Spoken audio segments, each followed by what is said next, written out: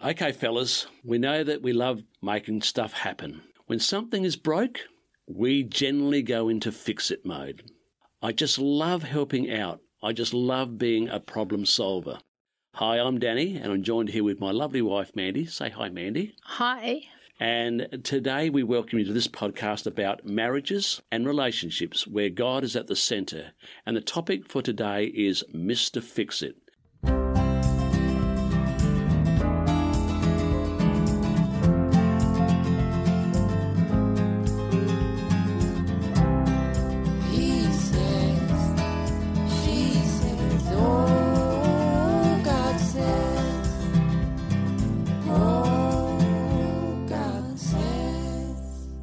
Just putting it out there, why is it when your spouse has a problem, do they get all upset when you jump in to try and help?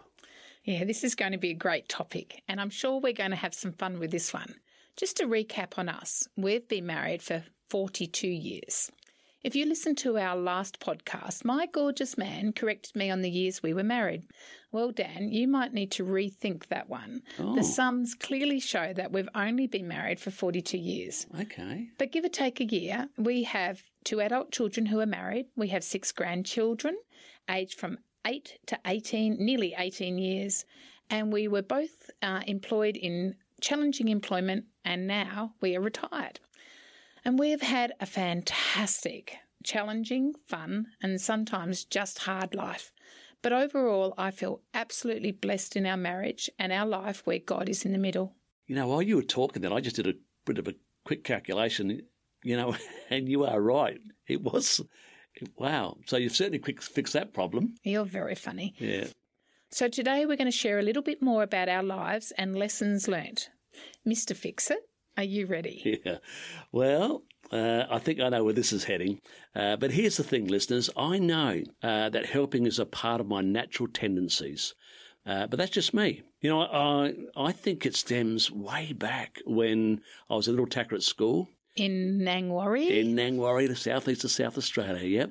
You know, whenever the teacher was looking for a help or a volunteer, I was always hands up, wanting to be a part of the solution. You know, I would try to back myself in and hopefully achieve some results. The problem that arises here is that it comes with finding a balance. You know, often I'd jump in whether someone wanted me to fix it or not. And, you know, I love that about you most of the time. However, I can recall quite a few times over the years where all I really wanted was to tell you about my day. I wasn't looking for a solution, but rather an opportunity to debrief, especially when the kids were really little. Just a little bit of history on that. I was a stay-at-home mum for the first 6 years of motherhood. I had a great group of support friends and I was quite social during the week, but I was also often at home for the whole day with babies or toddlers. And you were at work with big people and I was handling the little people back home. Yeah, well, you know what? Sometimes at work, the big kids can be like little kids as well. Yeah, that's true. A bit like that. But I do see the spending a day away from home opens up your world to more interaction with people. Yeah, absolutely. And my life was about nappies, sleep routines, and talking to a 2 or 3 year old in sentences like, up you get, don't cry, you're a good boy. Just because I told you one of the kids hadn't slept for that afternoon, I actually wasn't looking for you to solve the problem. It was too late anyway. What I was really looking for was an opportunity to share my day, as boring as it might sound. And occasionally I was maybe looking to get a cuddle or some words like, you do such an amazing job with the kids, or I really appreciate you. Yeah, that'd be words of affirmation, wouldn't Absolutely. it? Absolutely. And I do believe that's one of your love languages. It is. If I have it right. Is that right? Yeah? You are correct. How good I know my wife. You do. Yeah. Although I'm not sure, like in the beginning, I think you actually gave me a penny on the first year that we were married that said, what's cooking? Good looking. No words of affirmation there. That would actually have to go down the worst present I reckon I've ever given you. I agree. And you never told me about it a year later, did you? No, that's right.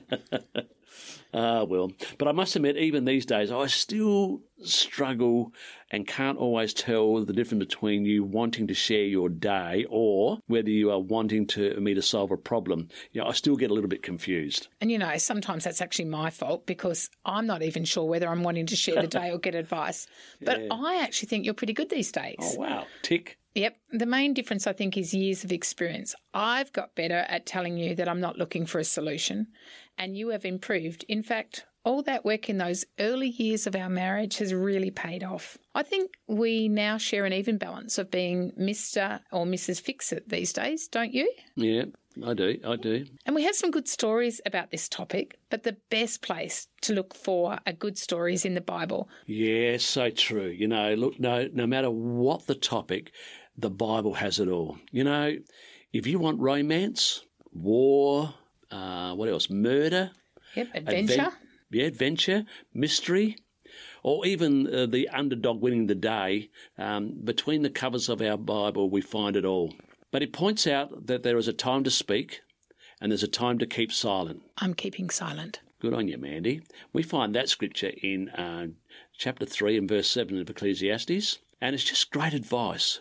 If we overcook things, chances are we'll burn it. That means once said, it's hard to retract, and that it has the potential to wreck rather than to fix. So if we are looking for good advice, our Bible is a great place to start. So Jesus was all about fixing people's lives. From the moment he was baptized, he said in Mark 1, verse 15, "The time is fulfilled, and the kingdom of God is at hand. Repent ye and believe the gospel." He was basically telling people, if you follow me, that if you trust me, that if you believe on me, I would change who you are and give you a new direction. You'll become a standout amongst men and say things you've never said before. That's so true. And, when we actually looked that scripture up, it made me really understand just how much Jesus always was able to put a simple slant on things, and he never overcomplicated matters. Yeah, you know what? He knows the heart of all men and is able to cut to the heart. Sometimes, in very few words, he was able to convict and confound at the same time. Yeah. And on this topic, Christ is the best example of not always being a Mr. Fix-It. Look at the story in the Gospel of John where the woman had been brought by the scribes and Pharisees to Christ, having been caught in the very act of adultery. Yeah, well, actually, we both love this story, don't we? We find that story in the Gospel of John in chapter 8. This story contains two fix-it stories, really. So the scribes and the Pharisees on this day were looking to stitch Jesus up. He was a thorn in their side. Stitch him up. Yeah, stitch him up. Sew him up. No, not sewing him up. Fix him up. Fix him up. Yeah, okay. yeah. Like a doctor. No, they wanted to sort him out. Okay, Yeah. no worries. Go on. Got that? Yeah, I've got that now. But Jesus, on the other hand, was trying to teach how he had come to fulfill the law. So let us just set the scene here on this one. So Jesus was teaching in the temple. He'd come across from the Mount of Olives across the Kidron Valley, like he'd done the day before, and there he was again back in the temple teaching again. When all of a sudden they were in the temple, they were interrupted by the scribes and the Pharisees as they thrust this woman into the midst and quoted to Jesus the law about the law which we read in verse 5. This is what they quoted. "Now Moses in the law commanded us that such should be stoned, but what sayest thou?" As they held this woman in the midst of them. Jesus was their problem, the scribes and Pharisees, I mean. He was a problem to them. They wanted him to be fixed once and for all. They wanted resolution. They actually wanted this guy eradicated. Yeah, so sad. When you look at what Christ actually did when he walked on the earth, it's just so sad. Yeah, and you know what? Back then, he was on the Mount. It talks about the chapter before this, that everybody went to their own homes, but Jesus went to the Mount of Olives. Yeah. It talks about how the foxes have their holes and the birds have their nests, but the Son of Man have nowhere to lay your head. The most amazing person ever walked the earth, and that's how he was. What a humble man he really was. And this was a really great opportunity for them to remove him. They just wanted him out of there. They wanted to fix him up good, you know. Everybody, including the woman, even that day, would have been thinking, how will Jesus respond to this question? He had two ways to go here. If he was to condemn her, he would have been out of his jurisdiction. And if he was to let her go free, he would have been going against the law. So there was a double barrel here at him, and no matter how he answered, they knew they had him right where they wanted him, So, but they asked him the question, when you've been asked a question, Mandy, and someone's asked you a really hard question and you've got to answer, and you think, how am I going to answer this? Having teenagers actually does that one for you. At the moment, well, this is worse because here we've got a woman who's looking at a death sentence. Absolutely. And they think they've got him right where they want him. But let's just see what he does. But Jesus stooped down, and with his finger he wrote on the ground as though he had heard them not. I often wondered what he actually wrote in the sand that day. I have often thought how long he wrote in the sand. And you wouldn't be the only person who've asked that question, I don't reckon, Mandy. We know the story well. He didn't initially speak. He just bent down, no eye contact, removed all the emotion, and made one statement to the scribes and Pharisees. He did not go into Mr. Fix-It mode, but reading on. So when they continued asking him, he lifted up himself and said unto them, He that is without sin among you, let him cast the first stone at her. And then he just bent down again, stooped down again, and wrote on the ground. And so what happened next? Well, that was amazing. You can imagine the feeling here that was going on in this place at the time in the temple. In fact, after the questions were asked, everybody left. In one sentence, he had removed the sentencing. They knew the answer without even being accused. He had fixed them really good. One of the things I've really enjoyed about doing these podcasts and just looking at scriptures a little bit deeper was in this story, was the bit in the scripture in this story where it said how the Pharisees all left one by one, starting with the older ones. I've never really seen that before. When you gloss over a story in the Bible, you often miss some of the really key bits. And when I read this again, I thought, wow, and if it gives any young married couples any confidence, age can help us to be a little bit more chilled as we learn from our experiences in life. I know for both of us, we started with a lot of pride, stubbornness, and inability to always listen to each other. We would have been the last ones to leave. But we've come a long way since then. In fact, each year seems to be getting better. It's been a whip, really. Oh, not that whip again. Work in progress, absolutely. Yeah, work in progress. So you're just trying to teach me about that, aren't you? The other thing in this story is that Jesus also just asked a question of the woman. This is after they'd all gone, and she's standing there in the midst of all the people in the temple, and all those accusers are now gone. He just asked one question of the woman: where are the people who condemned you? With the accusers now gone, he didn't set about telling her how to change her life. He simply said, go and sin no more. Less is often best. This is one of my favourite statements. I know sometimes it annoys you, Mandy, doesn't it? Sometimes it does. One, yeah. But firstly, it is one of my favourite stories, and I think just the wisdom that Christ applies reminds me that a soft answer has the best result, and less is definitely best. And there's such a balancing act, really, between wanting to debrief with you, ask for advice, or just have a convo about something and knowing when to stop. And I know that's my issue. I know sometimes you look like you're on brain overload when I'm trying to debrief for the day. I know I sometimes do go on, and especially about something that I'm passionate about or even annoyed about. But as we've grown older and more comfortable in our relationship, you have absolutely two camps you head to. Less is best, shut the conversation down, often with a, oh, well, that's good. Or go into Mr. Fix-It mode, where often all I'm wanting is just a conversation without any solutions or early closure. Yeah, but I think I'm getting better. Oh, absolutely. Yeah, I've learned definitely. Yeah, definitely. Thanks for that. Yeah, but I have learned that we need to, or I need to, or we need to listen a lot more closely. And I've learned that you've got to have really good eye contact. And that's quite difficult these days when there's things like, you do have social media on your phone, or, if you're cooking in the kitchen. There's something really important about when someone's talking to you, just sitting down and actually having eye-to-eye contact. Yeah. And you could be in the middle of doing something and you think that's so important, and someone's trying to have a convo, as you said, with you, and now you have to be taken away from the thing that's important to you to listen to the convo. Yeah.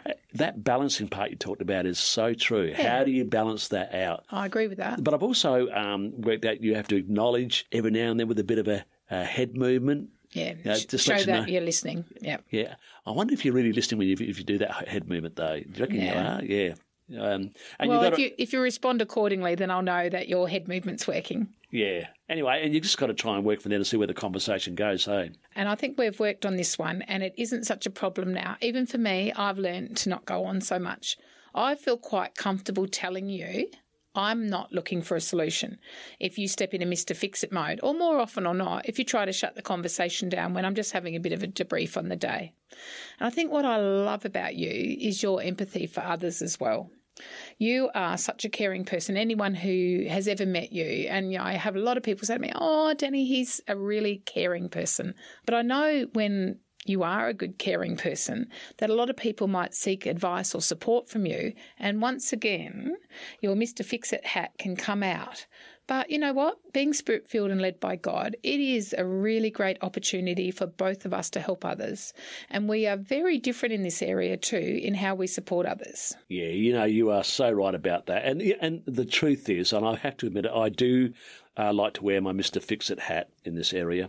And it sometimes makes me a very busy person as I'm right in there trying to help others. Yeah, but when I look at you though, Mandy, I find you doing the very same thing differently. It doesn't. We are actually our worst enemies, but in a really good way. Yeah, but it doesn't surprise me though, Mandy, as it outlines your favourite scripture in Galatians 6, verse 10. Do you mind if I read that out? Go for it. Yeah, okay. So it says, "As we have therefore opportunity," Paul says, "let us do good to all men." And do we have opportunity today? We have an amazing amount of opportunities, so much good to a lot of people. So it's definitely there. So to do good to all men. And then he comes up with this amazing word, which I know you love to use. Do you want to use that word? Especially. Especially unto them who are of the household of faith. It supports my Mr. Fix-It hat tendencies, it does. Yeah, I love that scripture. And I know it says to do good to all people, especially those who belong to the family of God. But helping is slightly different to fixing other people's problems. You know me, I love helping out. And I know even for me sometimes that I do maybe overhelp and overcommit. Mm-hmm. But this scripture is such an important one that we need to take care of our brothers and sisters. I would love you to write that down. Anyway, back to this scripture and doing good. Another episode, we'll look further at helping others. What does the Lord expect from us, and when should we help others? But who to help, when and how much, that is definitely for another episode. I agree, totally agree. So a story I can recall back in our heyday related exactly to my husband, Mr. Fix-It. How often did we go out on dates? Yeah, that was very far and few between when I think about it. This was like when the kids were little. Yeah. Yeah, they were very far and few between, weren't they? They were. We didn't actually have a really fantastic network of babysitters. My parents lived interstate and Danny's parents didn't have a car. So we pretty well did everything as a family. Yeah, busy in the fellowship doing things together. But it was really good to go out on a date night and I was always excited. So on this particular night that I'm going to talk about, our kids were still young and I'd actually organised your mum to babysit while we went out on a much needed and very rare date. Your mum had arrived and we were dressed to go out and I was very excited when you received a phone call from a sister in Christ. Oh, actually, that's a long time ago, isn't it? It was. I remember that night. I'd say around 1985. It was a long way back. That sister who rang, she had a real need. She really needed some help that night, Mandy. Yeah, possibly. And I know you just jumped in and offered your Mr. Fix-It service immediately, putting our dinner on hold. Oh, wow. Off you rushed on that white horse, armour shining. When I think about it in my previous podcast, I did used to daydream about having a man in shining armour, so I did get it. There you go. And, off you went. And I was left with your mum. Your mum was already there. And I was in the woodshed with your mum and I was to say it mildly, a little annoyed. I was chucking wood into the wheelbarrow and with a great deal of force, and I was annoyed that our date night had been delayed. Oh, wow. And I was actually quite verbal in front of your mum. And what did she do? Well, she grabbed my arm and she said, let me do this. You go inside with the kids and I'll finish off. Oh, good old mum. Yeah, good old mum. But when I think about it, I love my mum. I can't even think how old your mother would have been, but I left your mum in the woodshed. You remember our woodshed? Yeah. There's spiders and dark, and it was actually quite hard to get the wheelbarrow out of the woodshed around the bend. How dare you leave my mother in the woodshed? Anyway, she was quite determined about that. She said, go in and I'll finish off. I understand you're upset. You put the kettle on and let's see what happens. Not once, when I think back on it, did she defend either you or me. She was good at not getting involved in our marriage. She just allowed my annoyance to settle, and we got the fire up and running, and we sat down to a cuppa. And I've never forgotten that evening. You know, as I sat watching the embers, I realised that there would always be another opportunity for this date night.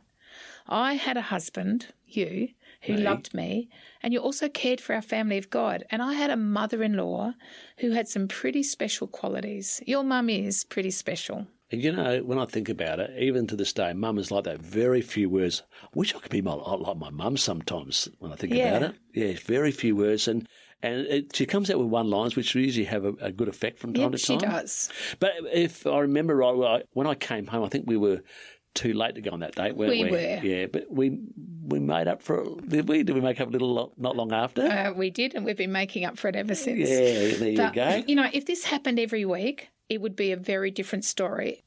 Well, you know, I know that some marriages there is a Mrs. Fix-It, though, Mandy. We talk about Mr. Fix-It, but in some marriages a Mrs. Fix-It. It's not always the male who in the marriage exhibits these tendencies. Yeah, I agree with that. Even for myself, I'm not so much a Mrs. Fix-It person. Maybe I am. But, you know, one of the things that I do notice, even as, you know, maybe we're retired and we're at home, often when you do something, I think you probably do it pretty well, perfect. But I do notice my Mrs. Fix-It mode is to go and maybe just fix it a little bit more perfectly or point out to you that you could do it differently. I think the main things to remember in a marriage is to find a healthy balance in how you react to your spouse's conversations. I think the main point we have learned is to listen and acknowledge that we are listening and to see if the other person is asking for advice. I think what I love about you now is sometimes you actually ask me, are you wanting an opinion about this, or are you just trying to debrief, or do you want help? And I actually do like it when you actually put that in, because it actually makes me realise I am actually going on and there's actually no solution to this. And it helps me to understand I may just be going on or debriefing too much. You know, it makes such a difference if your husband or wife knows that you are there to support them, but really only when it's needed. Anyway, Mr. Fix-It, I think we've covered everything here. I enjoyed listening to that, Mandy. But no, there's more, I think. Another area which can be very disempowering is when Mr. or Mrs. Fix-It jumps in and takes over and, not understanding that their advice was only being sought, not permission to take over and fix the problem. This can have a really negative effect. It takes away the confidence of the person who was just seeking advice or support. That's actually a really valid point, not only with your spouse, but with your children as well. Nothing is worse than stripping away the confidence of an individual by inadvertently disempowering the person who was asking for help. And not only little kids, like as we've got older, we've got adult children, and sometimes your adult children, even when they're married, can come to you for advice. It is not actually our role to fix it. And I think that's really what I was saying about your mum. Your mum has been amazing in being able to listen, and sometimes I'm having a conversation with your mum and she's just quietly listening, and I actually come up with a solution myself, and then I say, thanks, Mum, that was really helpful. She said nothing. I need to be more like my mum. Yeah, so I think, it is really important that we don't take over and fix problems where someone's just asking for a bit of advice. Yeah, I think so. As we look to conclude here, John the Baptist gave some really good advice in the Gospel of John, chapter 3 and verse 30. He says, he must increase, talking about Jesus, but I must decrease. You know, it's so important that we include Christ and put him at the forefront of all issues, you know, because like Jesus said in Matthew 11, verse 29, he says, "Take my yoke upon you and learn of me." You know, it's 3 words, but there is so much in those 3 words, to learn of me. You know, to really try to understand what Christ was trying to teach us. If we could set our examples on him, we'd do so much more. He said, "Learn of me." He said, "Because I am meek," which means he's gentle or humble and lowly of heart, and ye shall find rest or an intermission or a well-earned break for your souls. He said, "For my yoke is easy and my burden is light." And you know, the funny thing is, we can actually make our load quite heavy by not just even thinking about those scriptures. Like, I think under pressure sometimes we go to the natural and we like fire up. But when we actually look at some of these scriptures and we actually look at if we lean on Christ, that it's just going to really benefit in our relationship together. Jesus really knows us and our problems far better than we can really appreciate. But as we look to be Mr. Fix-It, may we be wise in our approach. May our words not be seen as just a quick fix.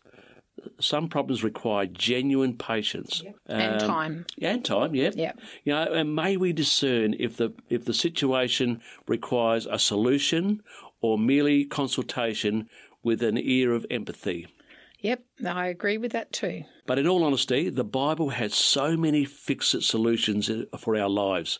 You know, it is the best fix-it toolbox with tools readily available for every circumstance within our marriage. But for now, stay tuned. Make sure you subscribe on your favourite podcast app. And we'd love to hear from you. Rate or comment on your podcast app or drop us an email at podcast@hesaysshesaygodsays.com. You can also connect with us on Facebook and Instagram or check out our webpage www.hesaysshesaygodsays.com. But until next time, he says, she says, God says. I suppose it's, anyway, I'm going to stop that one, okay, because that was just a load of waffle. Start again, take 2. Okay, take 3. Do you want to go take 4? Okay, take 4. I thought that was me. You're making a lot of mistakes today, I am, Mandy. sorry, hun. All right, you go tell him. I give that about a 6 out of 10. Yay! Yeah. Yeah. God